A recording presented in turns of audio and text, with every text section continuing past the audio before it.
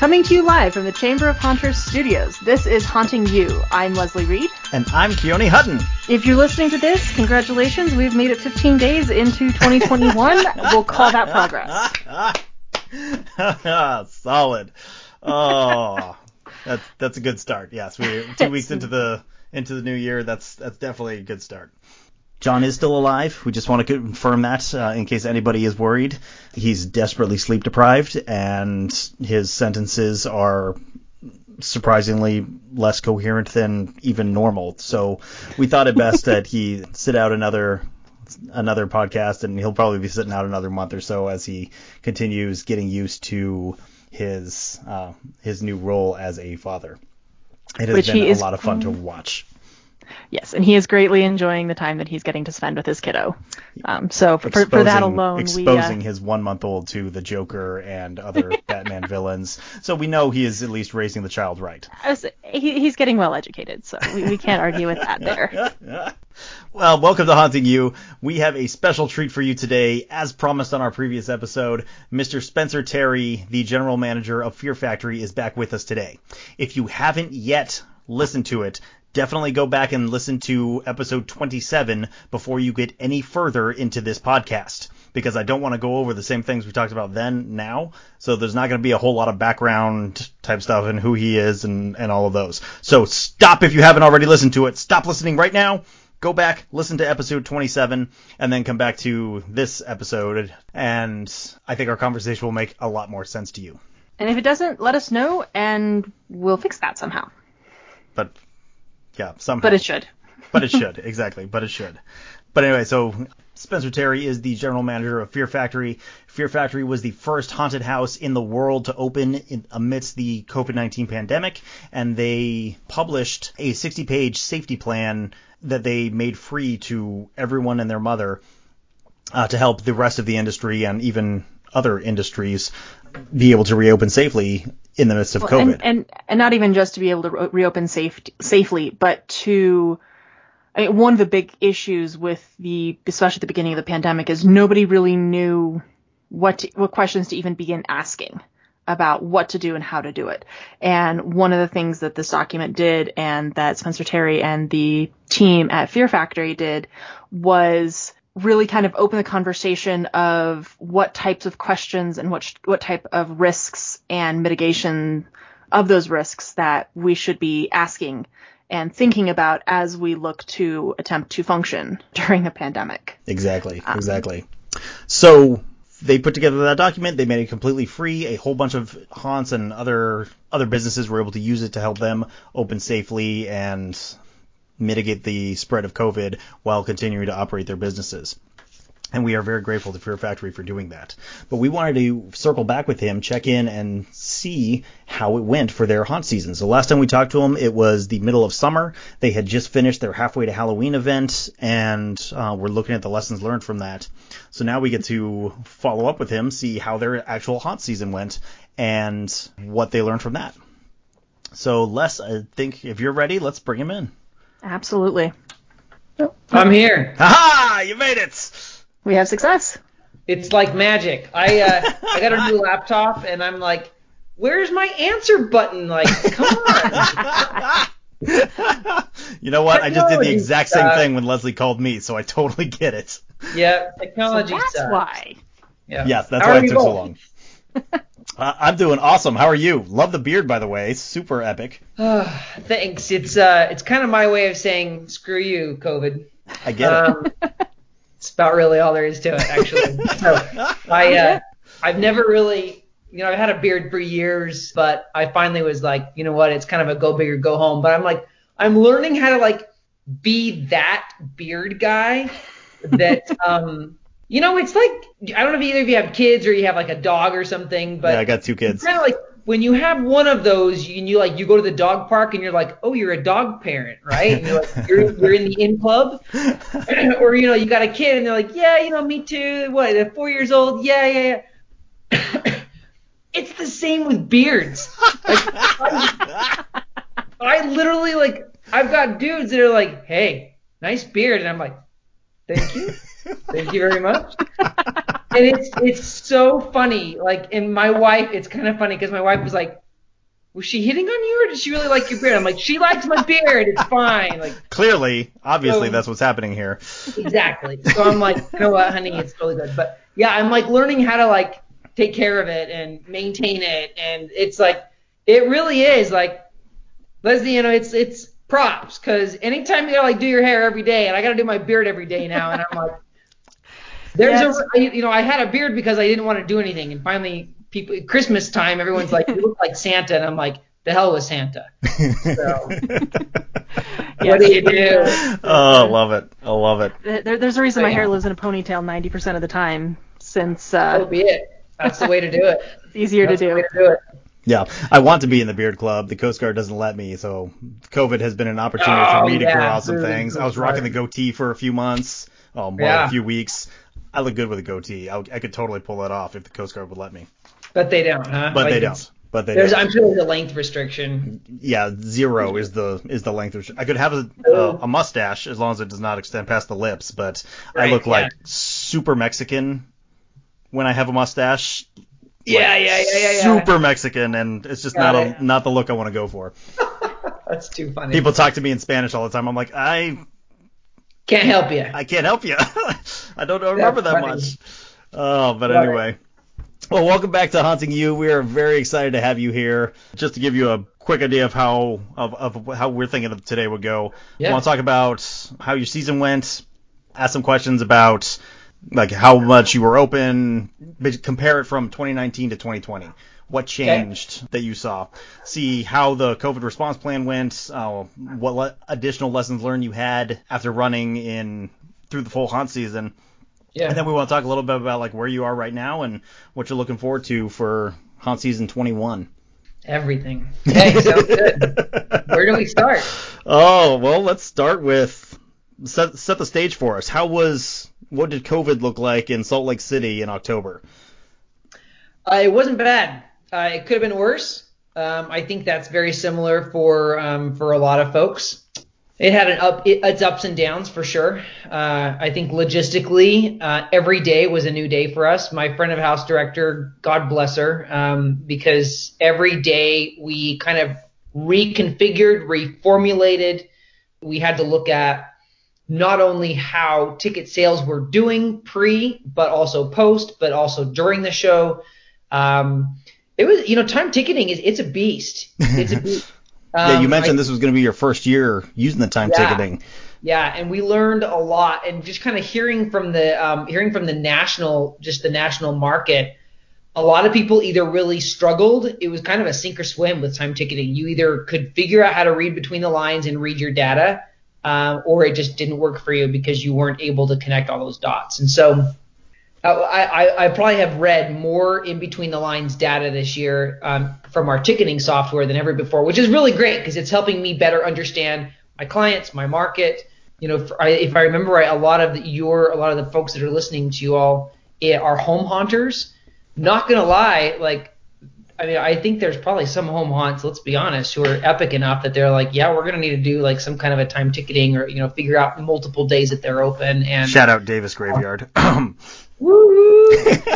And I think that's the cool part. Like people are, from a professional attraction perspective, I always put that in air quotes because as a home haunter, I was like, I'm a professional too.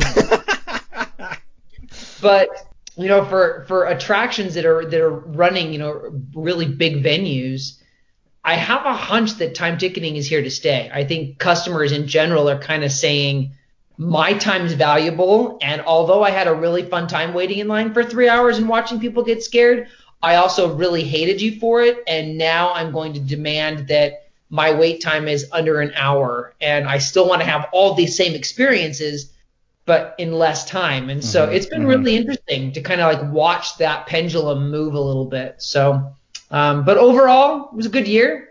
Did we lose money? Yep, sure did. There are some haunted houses that they smashed it this year. I, in fact, just was talking to Brett Molitor, who runs Asylum out in Fort Wayne, Indiana, and he's the old HAA president, and he just killed it this year. Just killed it. Knocked all of his numbers way out of the ballpark, and he's really happy about it. And some haunted attractions did really well because they were the only item, maybe the only one that was open in the market. Sure. I think we heard that a lot from home haunters as well, that hallelujah that there's more home haunts that opened up this year, because people were like, I'm home, COVID sucks, honey, we're doing this. And I'm like, let's do it. It was great to see so many home haunts. Even certainly my background has changed. I moved as well. I actually moved my whole family October 1st. It was the worst idea of my life. Oh man. And I had to do it. There wasn't really a choice. We found a really great place and great home that we've been kind of keeping an eye on what we wanted, and it had to happen. But even it's for people who are like, wait, you run Fear Factory, like you're the GM, and where's your Halloween decorations? And I'm like, next year I will do something next year. I'm so sorry. Like I know I'm not doing I'm not doing my part, but we've got like 5 or 6 homes on this street that just kill it. So I love those neighborhoods. Cool to see how home haunting also kind of just sailed right out this year, which it's been really cool. So overall, decent year. Well, that's awesome. You actually segued very nicely to something I wanted to ask. Since you're on the HAA board of directors nationally, what kind of trends were you guys seeing? Yeah, lots. We just sent out the magazine, our Scream zine, that just sent out yesterday. And for folks, is home haunters, for those, whether you're a venue haunt or you're a home haunt. Oh, I like that. Maybe get this whole professional crap. Like you're either a venue haunt or a home haunt. I like that. I'm stealing that. Yeah, that's pretty great. There's value. I never in a million years, when I was an HAA member, I just kind of thought it was like, I just pay my money to a group of people and I get the benefit that if I need something, I get it, and I get this like publicity thing, and I get some, most people don't know there's like this $10,000 Lou Hammond emergency press corps, or like literally like press team. That if there's like a shooting or a fire or there's a catastrophic event that happens at your facility, you can tap into that group and for free as a member. And so, and I always just kind of was like, there's not really like an ROI for me. And now being on the board, this will be almost my second year, going into my second year. And holy crap, the amount of work that's happening to help propel this industry, it's amazing. It's amazing to me. The group of people, the people who make up the board of directors, are constantly volunteering for stuff. It might be, press releases or to talk about the industry. HAA, the Haunted Attraction Association, we hired a lobbying firm with a few other haunt attraction groups. We pitched in $10,000 of our membership money to help lobby for what now is this PPP coming out for small businesses, where you can choose which quarter you lost your revenue from. Instead of just, like it had to be this specific quarter, because originally PPP was only Q1. And now that you can choose which quarter, that's pretty beneficial for a lot of small businesses. And so there's been a lot of things happening behind the scenes, and obviously working with the crew at Transworld and getting the Transworld dates announced. But that also means, organizing lots of logistics and all the HAA things that happen during the HAA show and Transworld. It's so much. So man, if there's ever a year, we gave 2020, we gave all HAA members free membership. And we actually are rolling all the memberships over to 2021. So essentially the industry didn't make any money in 2020. Mm-hmm. So it's kind of if this is the year that you're like, hey, you know what? I know I got to put my money where my mouth is and pitch $100 towards the HAA. This is the year to do it. But it's been a really busy year for, as busy as we've already been. HAA has just kind of been pushing things. So, which is great. That's our job. Yeah. That's our job. Awesome. So let's talk your COVID plan. We talked right after you did Midsummer Scream last year, and had plenty of lessons learned that we discussed in our last episode. How did it change once you actually got into the haunt season, and were you modifying it on the fly? Like, what were you learning as you executed? Yes, to all of that. I think what we learned is that our plan in May was pretty decent. I think if I were to give you a percentage of what we changed, 2, maybe 3%. So not much at all. No, not much. The health department showed up 5 times throughout our season, 3 that we were aware of, 2 that we were not. And other than one suggestion that they had, which is to figure out how to make people waiting in better spacing outside of our property, they were like, you're amazing. I mean, we were the top rated haunt. We were the only one that didn't get a slap on the wrist. It sounds like some other haunted houses they were not so impressed with, and so we were able to keep our favor with the health department because we did what we said we were going to do. They definitely came in with guns blazing, and that seems to be the case for a lot of haunted houses that did have the health department show up, as they were kind of flexing muscle and being like, here we are. And then there were other states that the health department didn't even show up, and after multiple reports of other haunted houses that were like, or not even haunted houses, but other venues that were like, screw it, we're just going to kind of do whatever we want. And if you want to wear a mask, you can. If you don't want to, you don't have to. And the health department really didn't do anything in some of those cases. So it's so fascinating to see how, as a federal agency, as a government, the local what would the variation of local governance. It's kind of cool to see. It's good to know what states can navigate through the water a little bit more. So yeah, no kidding.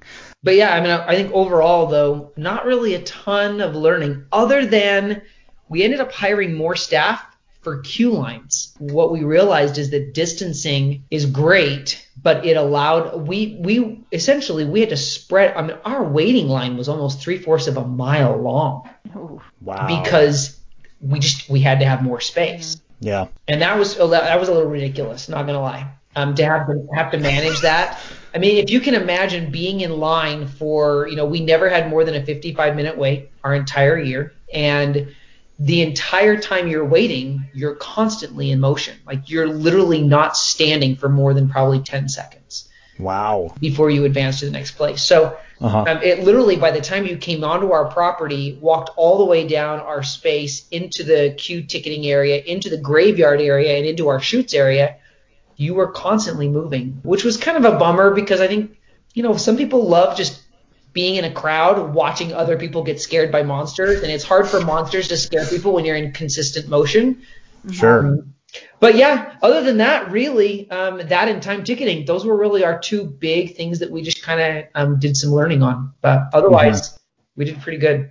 How many people did you have working your queue line once you kind of realized that with the extended nature of it, that you needed more people in there to get the queue processing? Yeah, at the beginning of the year, we had planned on 17 full-time or 17 staff that are working all of our nights of operation. Not quite an FTE, but 17 staff. By the end of the season, we were at 22. Wow. So we grew it substantially, which really paid off at the end of the day. Like, it was kind of one of those things where it was a labor of love of having and again, our front of house director, Stephanie, is just phenomenal. And every day was kind of like I'm going to get it. I'm going to get this today. And sure enough, by the end of the season, it was like we could keep doing this for the 3 months flawlessly. So, but it definitely took some learning. Yeah. Yeah. Yeah. How did your season this year compare to 19? Like, number of days you were open, actors you had on site, ticket sales? Yeah, vastly different. Typically, a typical season for us is 40 days. This year, we knocked it down to 28. That's a substantial difference. Yeah. And there was another haunted house locally that they thought, if I have to have less people on property, then I need to be open more days to accommodate those people. And we bet that our betting wage was that we're going to restrict the number of days and we're going to sell out every single one of those nights. And our plan worked. We sold out, I think, almost 85% of all of our nights of operation. Wow. Which is just mind-boggling to think of. I mean, keeping in mind, of course, that this is a 50% occupancy. But still, being able to sell out 6 or 10 hours before we even open the gates is just incredible. It allows us to plan better. It allows us to staff better. There's so many things that, you don't have that surprise of, holy crap, where did these 3,000 people just come from that are walking in right now? That's been really cool to see and kind of helped us plan a little bit better, which was really helpful. So when you say sold out, I think when we talked in the summer, you were planning for like 2,000 to 3,000 a night. Is that about what you were seeing? Still there. Yep. Yeah, that was the Wow. plan. Yeah. And so how many actors were you using to keep up with that? We also decreased our actors Right. just because of spacing inside the attraction. But we were on average, I think we were like 95 per night. So Okay. still pretty decent.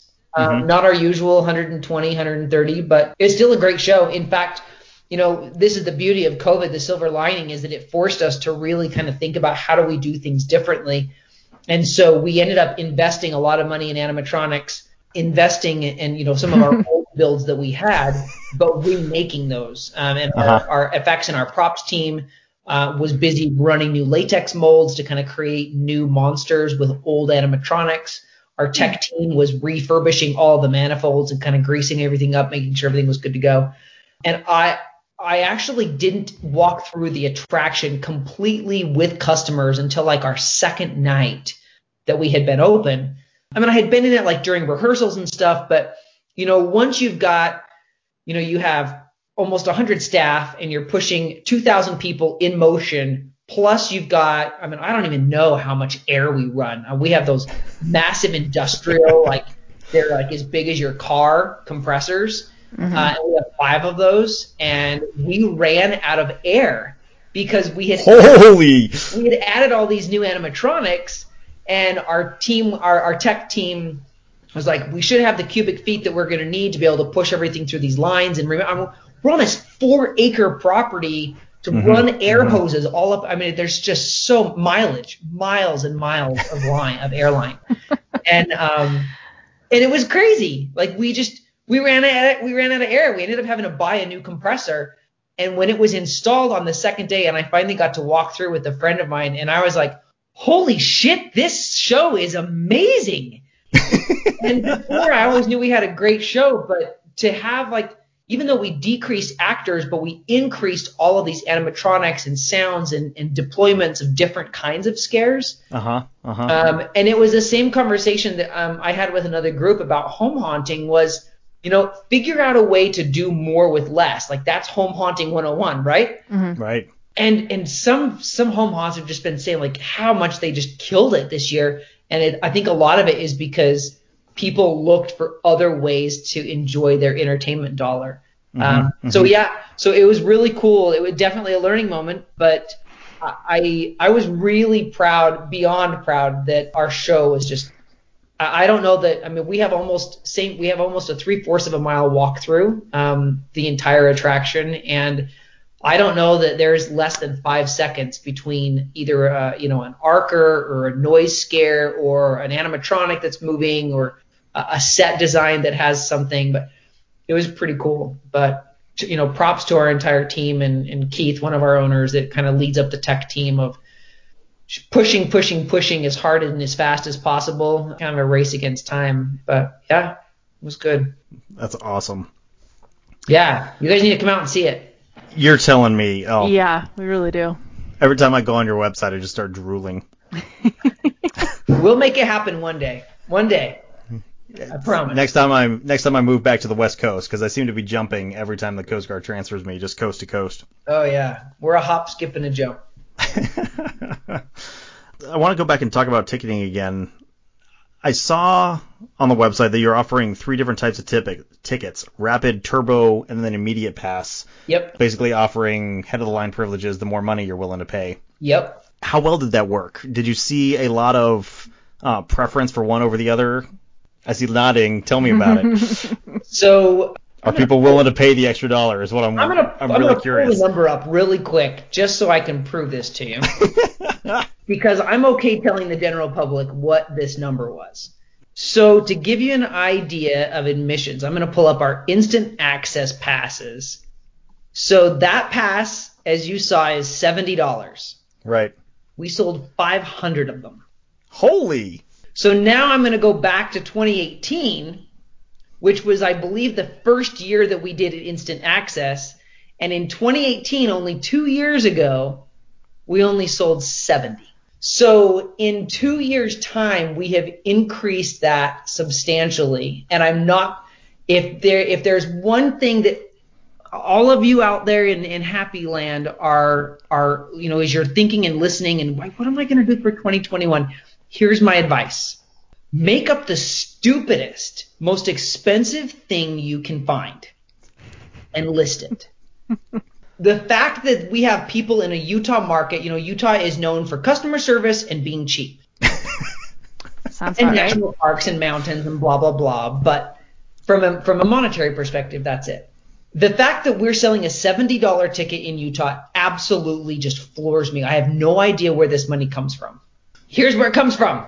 When I'm in the chutes, the very first 30 minutes that we're open, every night I'm always in the chutes because I want to just check in on my team, make sure we're good, make sure the machine's oiled up, we're ready to rock and roll. Every single night, the first customer is an instant entry, which doesn't make any sense because why would you spend $70 on a ticket when there's not a line and the tickets haven't sold out yet? Why? It's bragging rights. You got kids that are like, we just want to be the first ones in. That's it. We want to be the first ones in. I kid you not, the number of times I had young girls who were just super ecstatic about being able to be the first group in. And I'm like, ladies, help me out. Like, I'm an old man and I really don't understand kids. So why are you here right now? And they're like, I don't know. Our mom just looked for the most expensive ticket she could find and she bought it for us.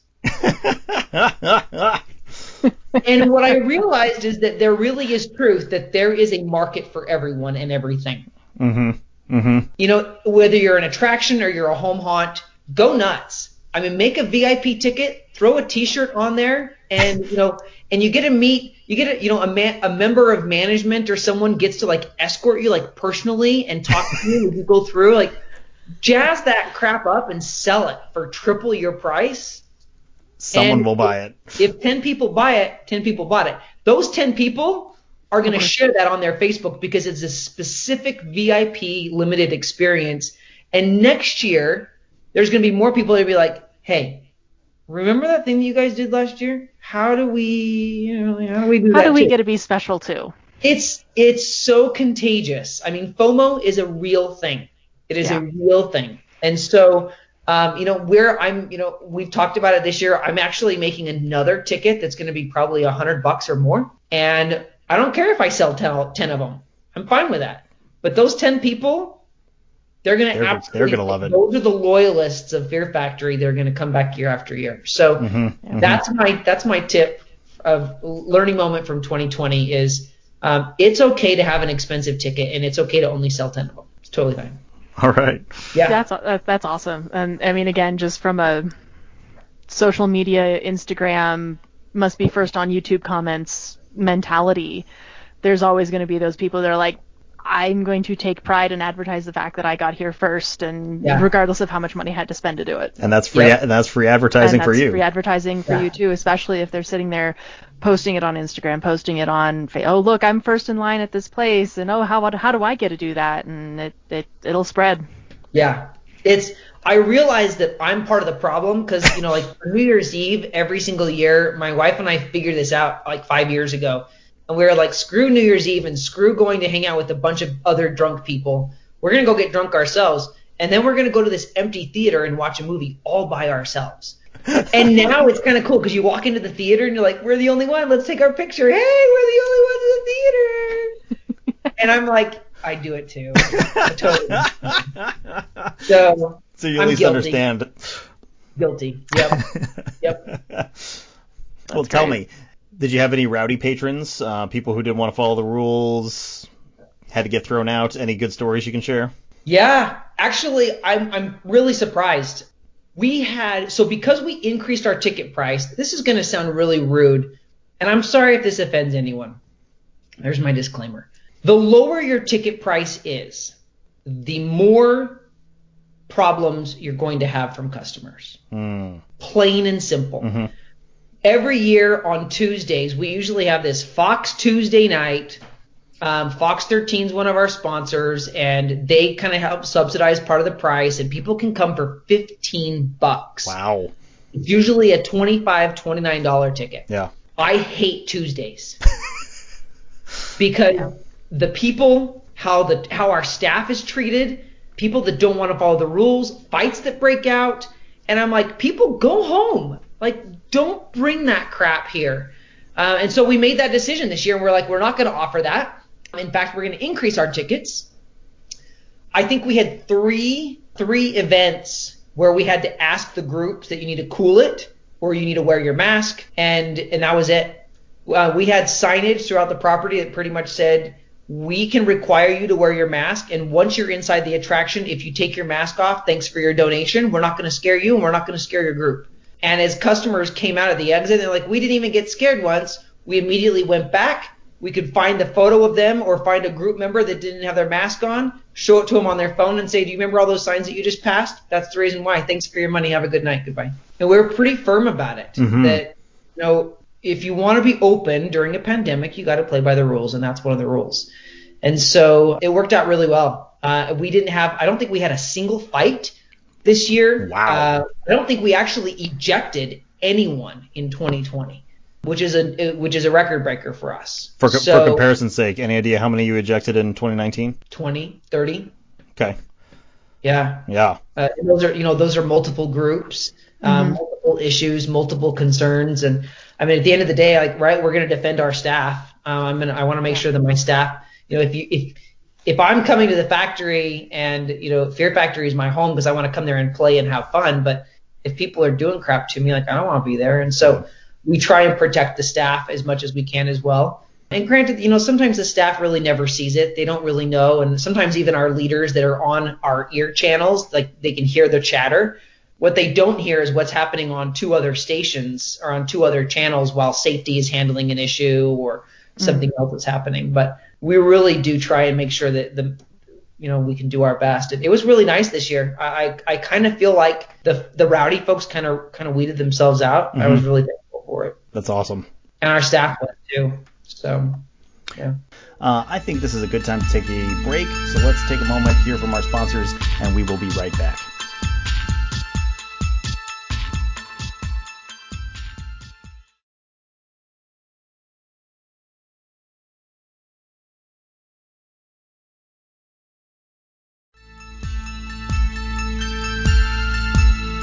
You said something that piqued my interest. Do you have your actors all on comm every night? Not all of them, but we've got about 45 radios that are spread out between operations, leadership, security, and then they're all on 6 different stations. And it allows us to kind of keep an eye on everything. And then we have one person, our operations and logistics manager. She's pretty much scanning all of those channels, so she can kind of keep an eye on, what's happening from a security perspective or a flow perspective. If there's a slight, if two groups are getting close enough together, she can radio to that specific zone and say, hey, heads up, here's the description, speed that group up, slow this group down, and kind of put spacing back in. Incident reports, all that kind of stuff. So we had a lot of radios moving on our property. No kidding. So just kind of in terms of community outreach and interacting with your wider community, what was the community response to the haunt and just the fact that you were open for operation? Did you guys have any pushback just kind of from your community, or was it more just everybody was excited there was something that they could go do safely? I would say probably a good 30%, when you enter the attraction, you're told kind of like, all right, you guys are going downstairs, you're going to the basement. Like, that's the first thing you do is you think you're ground level, and then all of a sudden you drop down 2 floors into the underground. And, we're always like, hey, thanks for coming, you guys. Here's what you got to do. And a good 30%, I would say, literally said, thanks for being open. I think in general, people realize that, some businesses are open, some businesses are closed.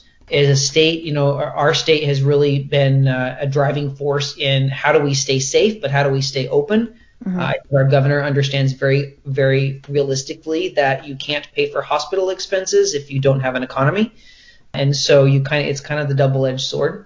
But overall, we had a little bit of flack at the beginning of, I can't believe you guys are open, you're going to kill everyone, blah, blah, blah. And our response to them was, here's our website. Here's our COVID plan. It's been approved by every level of governance in the state. Please read it. And if you have any suggestions on how we can be better, we're up for hearing those suggestions. If not, you should know that this is probably more safe than the grocery store. And we actually sold ourselves. One of our owners, Heidi, literally said that on a press recording, and it was like, actually, mark my words that this will be cleaner and healthier than the grocery store. Sure enough, we didn't have no concerns, no COVID, no transfers, no pathogens, no nothing, with 45,000 people on our property. Yeah. So in 28 days, I mean, you think about it, that's a pretty limited amount of people every day. So yeah. That's great. How did you communicate those extra steps you were taking to your patrons? Like, what extra steps did you put into place trying to make them feel at ease and make them want to come out? Yeah. In May, if you go back and look at our social media from May, there was a ton. I mean, it was just like obliterating social media with, I was even doing like walkthroughs, like, all right, what's up, customers? If you're coming in May, here's what you can expect, that things are going to look a little bit different. And this was back, people were like, why do you have hand sanitizer in your queue line? Like, why? But now everyone gets it, right? There's hand sanitizer everywhere now. Mm-hmm. And I think it took some learning, but once September rolled around, people were like, okay, cool, I get it. Like, I got to show up. I need to stay in line. I can't be 6 feet. And we still had to remind people. We still had to babysit folks. Most people were genuinely like, oh, yep, sorry, totally forgot. Just kind of doing their thing, which I think overall helped make a better feeling as more people saw that people were coming.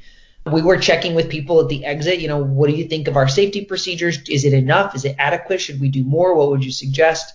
And overall response was that people were really appreciative that we were, A, taking the steps to mitigate any concerns, and B, that if there was a space where they felt safe sending their kids or their own entertainment dollars, they would spend them at Fear Factory because they felt comfortable. Mm-hmm. And that was really, it was, I think, both humbling, but also a really cool pat on the back of all of our staff that was really vigilant in making sure that we were doing what we could to keep everyone safe. So. Do you guys have any predictions or thoughts on how much you guys probably might have built your following just by the safety procedures that you put into place, and how that's going to translate for this year, assuming that the pandemic is better managed with yeah, everybody's crossing fingers with everything, but with the rollout of vaccinations and everything else, how do you think that your decisions in 2020 are going to expand your business in 2021? Yeah, that's a really great question. To be honest, I don't know that answer. I haven't measured what I would, in the casino world, that's called lift. You essentially have your marker A and marker B based on what changed and how much that's going to lift. And I think, I don't know, if I were to just guesstimate, I would say, typical haunt attraction growth is about a 2% market. So I would say that we're looking at, I would think that probably out of that 45,000+, I bet a good probably maybe 10% are new. We had so many people that showed up that were new because they just hate waiting in line. And when they heard that we don't have lines and that your wait's going to be less than an hour, it unlocked. It's like we unlocked bonus mode, and all these people showed up, and all these newbies, and it amazing to me how many people were like, yeah, this is the first time we've ever been here. And I'm like, well, you live under a rock or something? And they're like, no, we hate waiting. We just hate waiting in lines. And I'm like, oh, welcome to the new world. I mean, that's me. Right? If it's something that's like, I'm going to have to sit there and wait around a whole bunch of people for a long period of time, I'm less inclined to go or do something, or I'm the person who's like, I'm going to pay for a fast pass because I don't want to just sit there for 3 hours to get on a ride at Disney World. Yep. Yeah, agreed. I'm the same way. And it was so fascinating to me to watch that happen. So I would say, do we have some new loyalists? Totally. Absolutely. Our social media numbers certainly grew. We actually grew in a lot of different areas, a pretty big amount compared to Facebook. We're actually losing some tread in Facebook. But I think that's because demographically, a lot of our demographic is moving to Instagram. Mm-hmm. And they're kind of like, screw you, Facebook, I'm out of here. I don't want to do this anymore. But either way, regardless of the numbers, it was really good to see that traction continue to increase. So I'll know that number hopefully next year. Yeah. That'd be an interesting kind of a survey point as you guys are, opening up and you're, halfway to Halloween and all the other events that you guys do, just to kind of see, is this something that you found, and how is that growing your business because you made good decisions in 2020? Right. Yeah. I mean, I would, I even thinking of like restaurants in the area, the restaurants who have been vigilant in meeting requirements or exceeding those requirements, they're seeing a drastic increase in new customers. And I would expect that that's very similar for us as venues. But yeah, we'll see. Very cool. So another question that I had, we discussed last time on what your makeup and costuming group was doing to integrate all the safety procedures into the costumes and makeup. And there were some fantastic images on your site. What more did they come up with for Halloween? Yeah, those two, Becky and Chelsea that run our makeup team, they themselves hit bonus mode.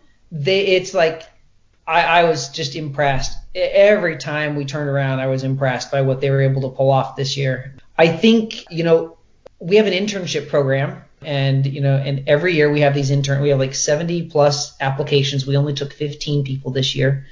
Actually less, 12 people this year, just because of spacing. We couldn't fit everybody in our room with the 6 foot distancing. Who knew that we would have to train our makeup interns on how to paint a face with a mask on first? Who knew? And there are days where we just met to kind of talk about what 2020 is going to look like, or 2021 is going to look like. And man, if we still have to deal with masks, I hate them so much. And it just doesn't give. As an artist, I mean, I don't know a single artist that doesn't give 100,000% in what they are passionate about. And so it's like, hi artist, thanks for wanting to come and learn how to do makeup. And P.S. you're only going to learn 50% of it. Yeah. You're not ever going to get to learn contour of the jaw. You're not going to learn what to do, how it stretches. Like, you don't get to learn any of that. And thankfully, we've kind of got to a place now where we can at least say, okay, they just released Utah just passed part of the new resolution is that theaters and actors they're not required to wear masks anymore, which is a good sign in the right direction. I don't know that we're going to still keep our team in masks or not, just for their own safety for another year. I really don't know that answer yet. What I am excited about, though, is that our makeup team can now bring models that they are in the same home with, and they can now do this and start learning that curvature and contouring and all those other things that they didn't get to learn this year. Yeah. So that's kind of cool.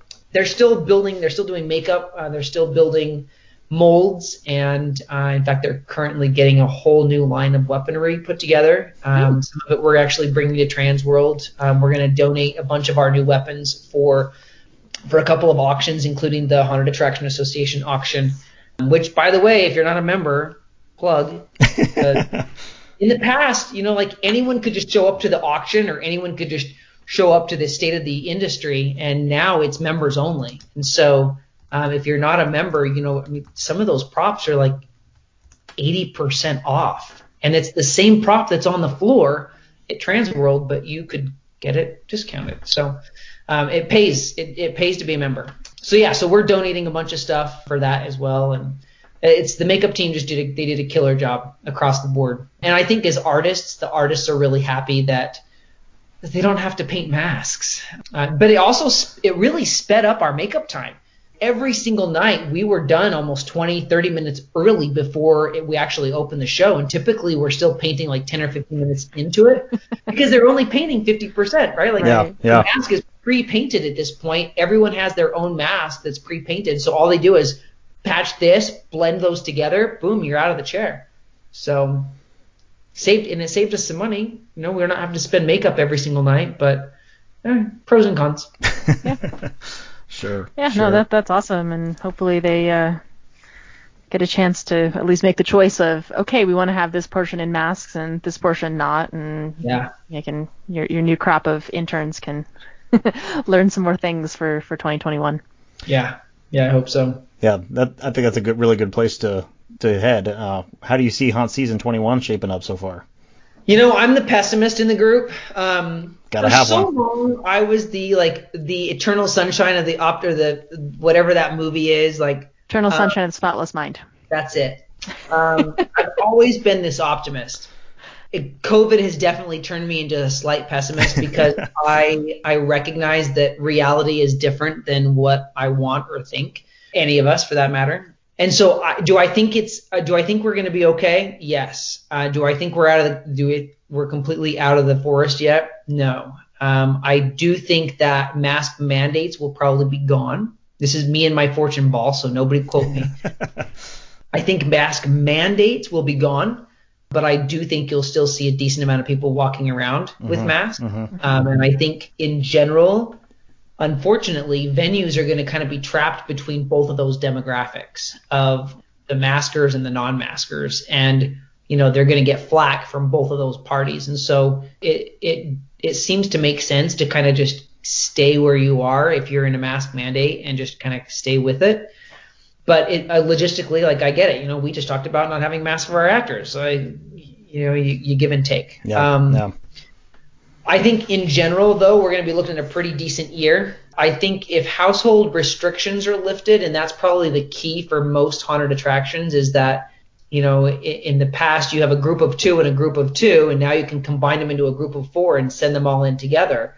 But if you have to send a group of 2 and then they're done, and then another group of 2 and then they're done, that just right there reduced your input by 50%. Yep. So that's the cost that I think a lot of us are kind of waiting on, is that we can combine groups better.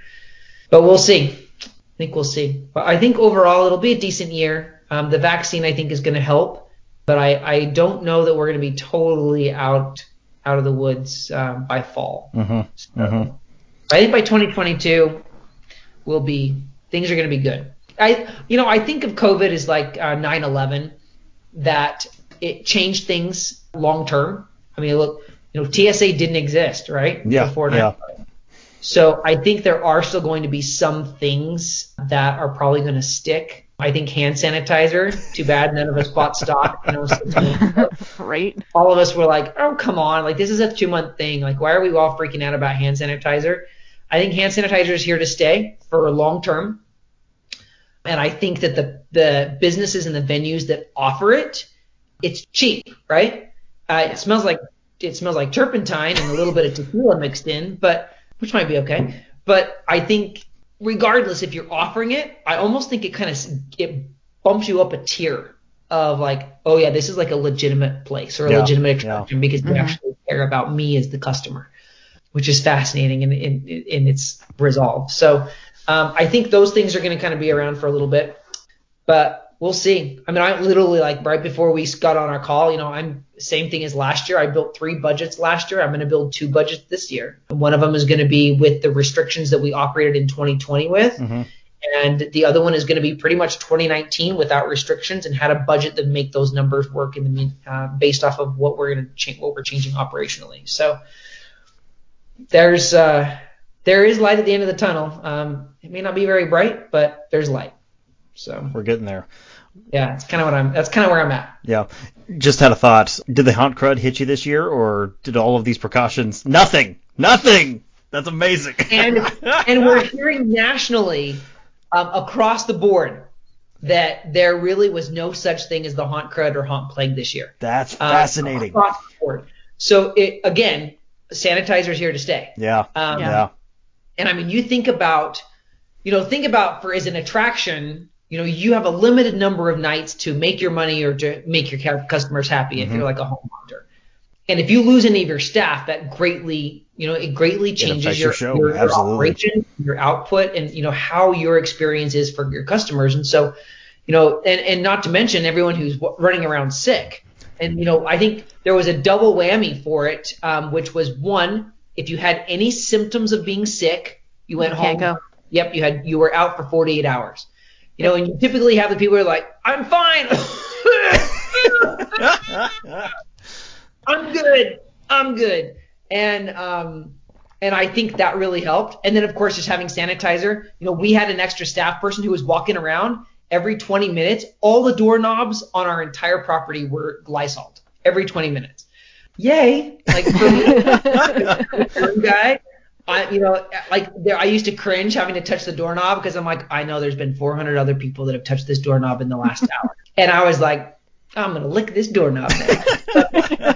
Yeah, but it's been pretty cool. It's been really cool to see. And our staff, they noticed it. I mean, they noticed that they were healthier. They noticed they had more fun because they had the energy to do it. Mm-hmm. And I think they really appreciated that. And we're seeing that happen and trickle into the workplace as well, where people, because so many folks are working from home now that, you're seeing this increase in productivity. I mean, you all remember 2 years ago when you asked your boss and you're like, hey, I could probably do this from home. And like, no, it would be very inefficient and you wouldn't be good at it. And now here we are, and the data is proving that we're more efficient, we're getting stuff done, we're more creative, and that's, I think, the cool part that I love about COVID is it's like neener.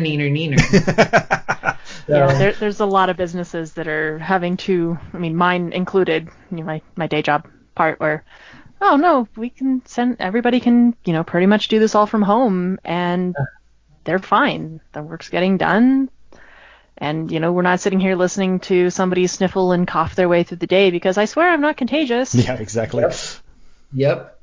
Yeah, so who knows? We'll see. It'll be really interesting. I mean, this is a whole other conversation, but even looking at commercial property and, like Leslie, I don't know what you do, but, think about all these buildings where all of these like old businesses and corner offices and call centers and like all this stuff used to be housed in these mega buildings and now they're empty. Yeah. Yeah. No, I'm a controller at a consulting firm, but I also have a second job where I do commercial real estate and I do accounting for commercial real estate. Yeah. And on both of them, it's just like, we own 2 suites in the building that I'm in for my first job. And then my other job owns 3 buildings. And we're sitting here going, do we need 3 suites? Do we need 2 buildings? How much money can we save? How much money can we save by not having to pay rent? Just high-rise buildings are not being occupied because they don't want people in elevators.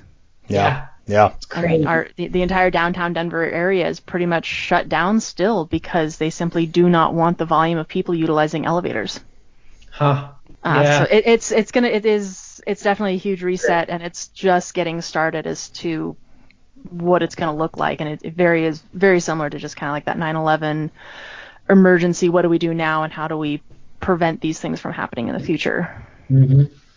Yeah, to be continued. Yeah, no kidding. Wait. Oh yeah, I love change. It always brings up new opportunities and new things to evaluate and think about, and new ways of looking at what you do. And it forces you to really take stock and say, is this the best way? And what can we do better, and what can we do differently? Yeah. And now we suddenly have an opportunity to push back against but we've always done it this way. It's like, well, okay, we can't really do it this way now, so let's go back and reevaluate everything else that have been brought up in the past that we've turned down, because it's easier to turn it down than to try and make it work. Yeah, true. Love it. Well, cool. I've got just one question left. How time flies when you're having fun. No kidding, right? Does. I want to know, what are you guys working on? Like, what's the next big event Fear Factory's got coming up? And can you give us any sneak peeks into what's happening this year? I have some photos. I should have shared them with you earlier. So one of our biggest buildings, it's the Vampire Manor. It's a 16th century vampire coven, nice. 3 stories high. It's sexy. That's really all there is to it. It's one of our most beautiful sets. It was kind of I always joke that the Vampire Manor is kind of like that old guy on Jurassic Park, spared no expense. And it really looks that way. And so our storyline is pretty simple, that there was this horrible fight that happened in the back 16th century between good and evil, and thank goodness evil won. And so the whole Vampire Manor, like this entire beautiful coven, is getting trashed, and we're like bulldozing through walls. And we're using about 60% of our layout, but we've remapped it in a way that allows for less actors and more scares, because this set was originally built by a movie studio. And so, of course, it's it's just incredible to look at. Yeah. But from a haunting perspective, logistically and operationally, it's beautiful, but it doesn't really work. Right. And so now it works incredibly well. And our tech team is they're just going nuts and getting ready. And this is one of our biggest areas. It's our second biggest area. So it's a lot of work, but I'm super, super stoked for it. And, we have a really great leadership team in the Vampire Manor. And so they're stoked about woohoo, we're getting a renovation.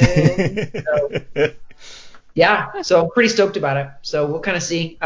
We're also debating, rides have been really kind of tricky because you can't really, we have 3 rides. We have a zip line, a tower jump, you drop 6 stories straight down, and then this triple access ball, like a sphere.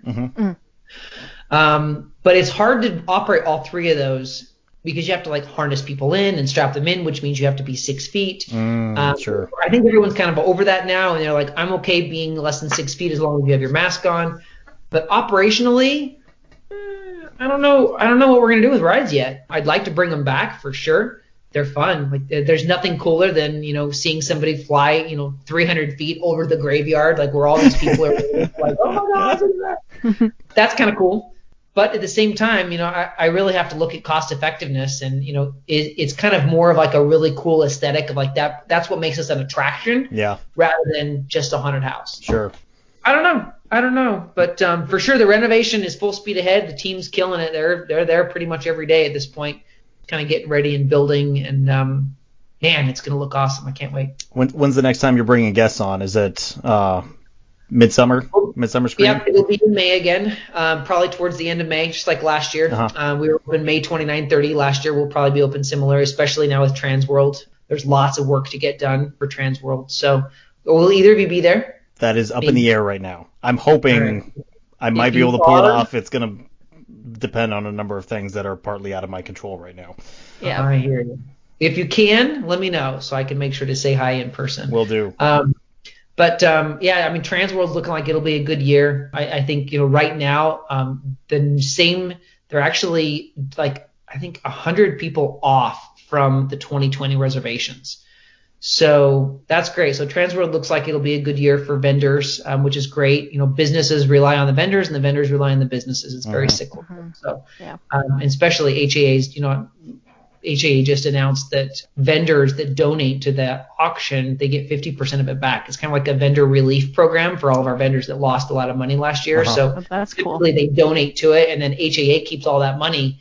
And this year, HAA is going to be you guys need this as much as anybody else, so we're going to give 50% of that back, which is kind of cool. And I think a lot of vendors are like, yeah, you know what? I need to be at Transworld. And but it has been really sad. It's kind of humbling and kind of, it's a rude awakening that, how many small businesses have lost everything. There's a substantial amount of vendors who aren't going to be with us this year, which kind of sucks. Yeah. So, but hopefully they're finding new roads and new paths, which will be great. So opportunities to innovate. Yep. That's how it goes. Yep. Cool. Spence, I see you rocking your Fear Factory shirt. I'm rocking our brand as well. Want to swap? I love it. Want to swap shirts? I'll send you a Hunting You shirt if you send me a Fear Factory shirt. Right? Let's do it. Cool. Let's do it at the end of 2021 because we're about ready to roll out 5 new designs. Ooh. Not gonna lie, they're pretty hot. I'm super stoked about it. Our graphics designer's been hard at work, kind of really coming up and thinking of cool new things, and pretty stoked. Cool. Next haunt season, we'll do it. We'll get in touch again. Okay, deal. That'll be fun. That's great. I like it. All right. Well, Spencer, thank you so much for coming on again and telling all our viewers, listeners, we'll stick with that. Listeners. Just helping us understand better how such a professional haunt operates. It opens up a whole, exactly. It opens up a whole other set of challenges that we just don't even think about, and getting to pick your brain a little bit and see behind the curtain is extremely valuable. So thank you so much for taking the time out and coming back on to talk with us. Absolutely. Yep. It's good to see you. Thank you. One, but I'll look forward to next time. So sounds good. Good. Happy 2021. And to you, sir. Happy 2021. Cheers for that. All right, guys. Take care. Thanks so much. Thank you. Good to be with you. Bye-bye. And he's out. So, closing thoughts. It's always so much fun when he comes on. Like, I just It have really this is. ridiculous grin on my face the entire time. Again, his focus is on and I do like the differentiation between a venue haunt and a home haunt, because we're all professionals in some way or another. We all put the level of dedication and thought into what we do. So I really do like that differentiation, that everybody's a professional haunter. You might be a venue haunt, you might be a home haunt. But even though he's a venue haunt and, quite a well-known, well-run haunt, a lot of the challenges that they face are very, very similar, if only just scaled up to the challenges that us home haunters face. How do you manage your throughput? How do you, crowd control, ticketing, adjusting to, we're only doing half a face of makeup. Okay, how do we make this work and make it look just as good as if you're doing a full face? So despite the differences in scale and, level of business operation, the practical difficulties are still very, very similar, and still very, very applicable to home haunters and to our listeners as to things to think about and consider, even if it's just at a smaller scale. Yeah, I agree. Well, that was a lot of fun. Got a few housekeeping items we want to talk about real quick before we close out, and then we'll wrap up. First off, of course, please go check out our website. We have been very busy at revamping it. You can now get to it much more easily. www.hauntingyou.com will take you right to our website. But if you've already got it bookmarked, hauntingyou.podbean.com will also get you to that website as well. A few new pages on the website. The one I really want to point out is there's a whole page now dedicated to becoming a sponsor if you want to partner with Haunting You. And especially for our home haunters out there, we have something special in there just for you. If you would like to get your website, get your logo on our website and get a link to your website, a way to advertise your haunt relatively easily, it'll cost you $1 a month. $12 will get you the entire year. If you sign up for multiple years, it's even cheaper. But we will happily put your logo on our website and link your website from our website so people can find you much more easily just for $1 a month. You can find that on our webpage. Secondly, the Haunted Attraction Association, as Spencer mentioned, we will put a link in the show notes today to help you find that if you want to join. And of course, we have to give a pitch to the Chamber of Haunters. You can get $15 off if you want to join the Chamber of Haunters just by using the code HauntingYou. You can find more info on all of that on the promotions page of our website. A couple of big events that are coming up that I want to point everyone's attention to. HauntCon. The virtual show is January 19th to the 21st. So go sign up, and it is a completely free, completely virtual show. You can sit in on the classes, learn a whole bunch of really cool stuff, but only if you sign up. So that is under the events page on our website. The other big one I want to point out is the Home Haunter Award Show. This is run by the same guys who run Halloween Yard Haunts group on Facebook. Every year I think this is only their second year now. But we are sponsoring the Home Haunters Award Show. This is your opportunity to show off what you do, and they will judge you in a whole variety of categories.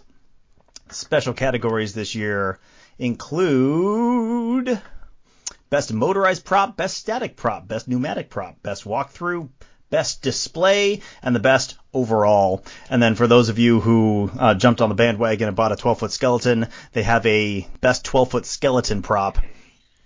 just for all of you. I was not lucky enough to get hold of one of those.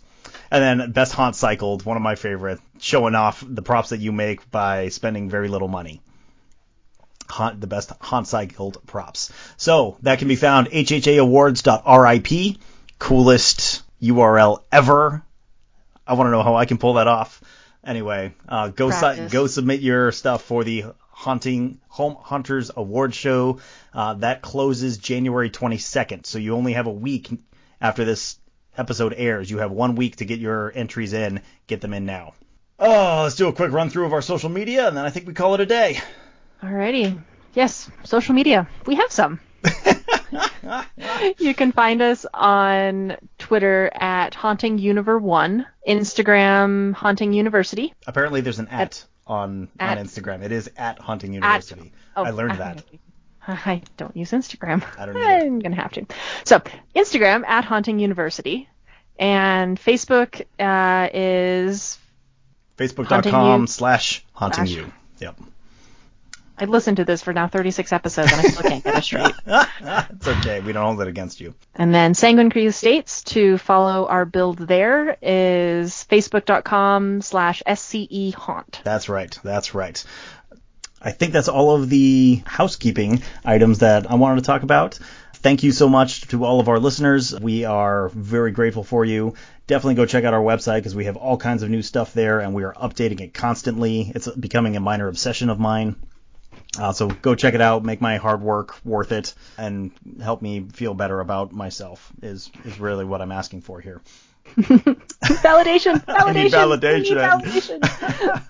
It does look really good, the work that you've done, and you've clearly been putting in a lot of time on it.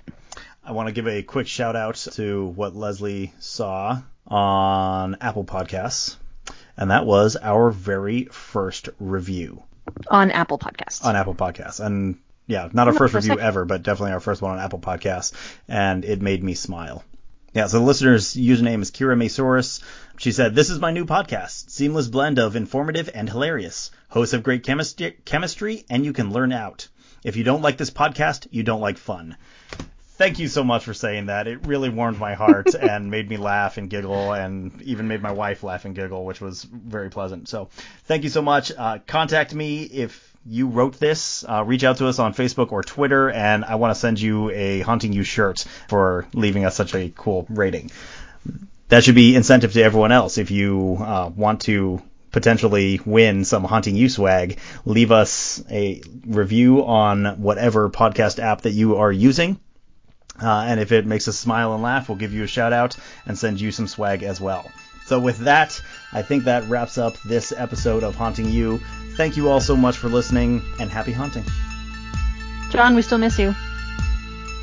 Haunting You is a production of the Rocky Mountain Home Haunters, LLC. All audio clips and sound effects are used under a Creative Commons Attribution or Public Domain license from Purple Planet Music at www.purple-planet.com or the Sound Bible at soundbible.com. Please see our Facebook page for more information on all the clips used in this episode.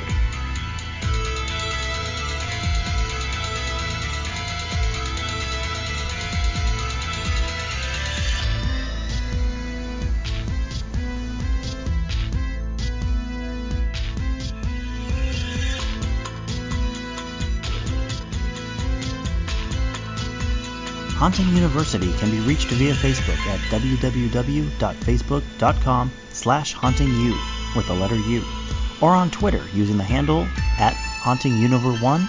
That's Haunting UNIVER1.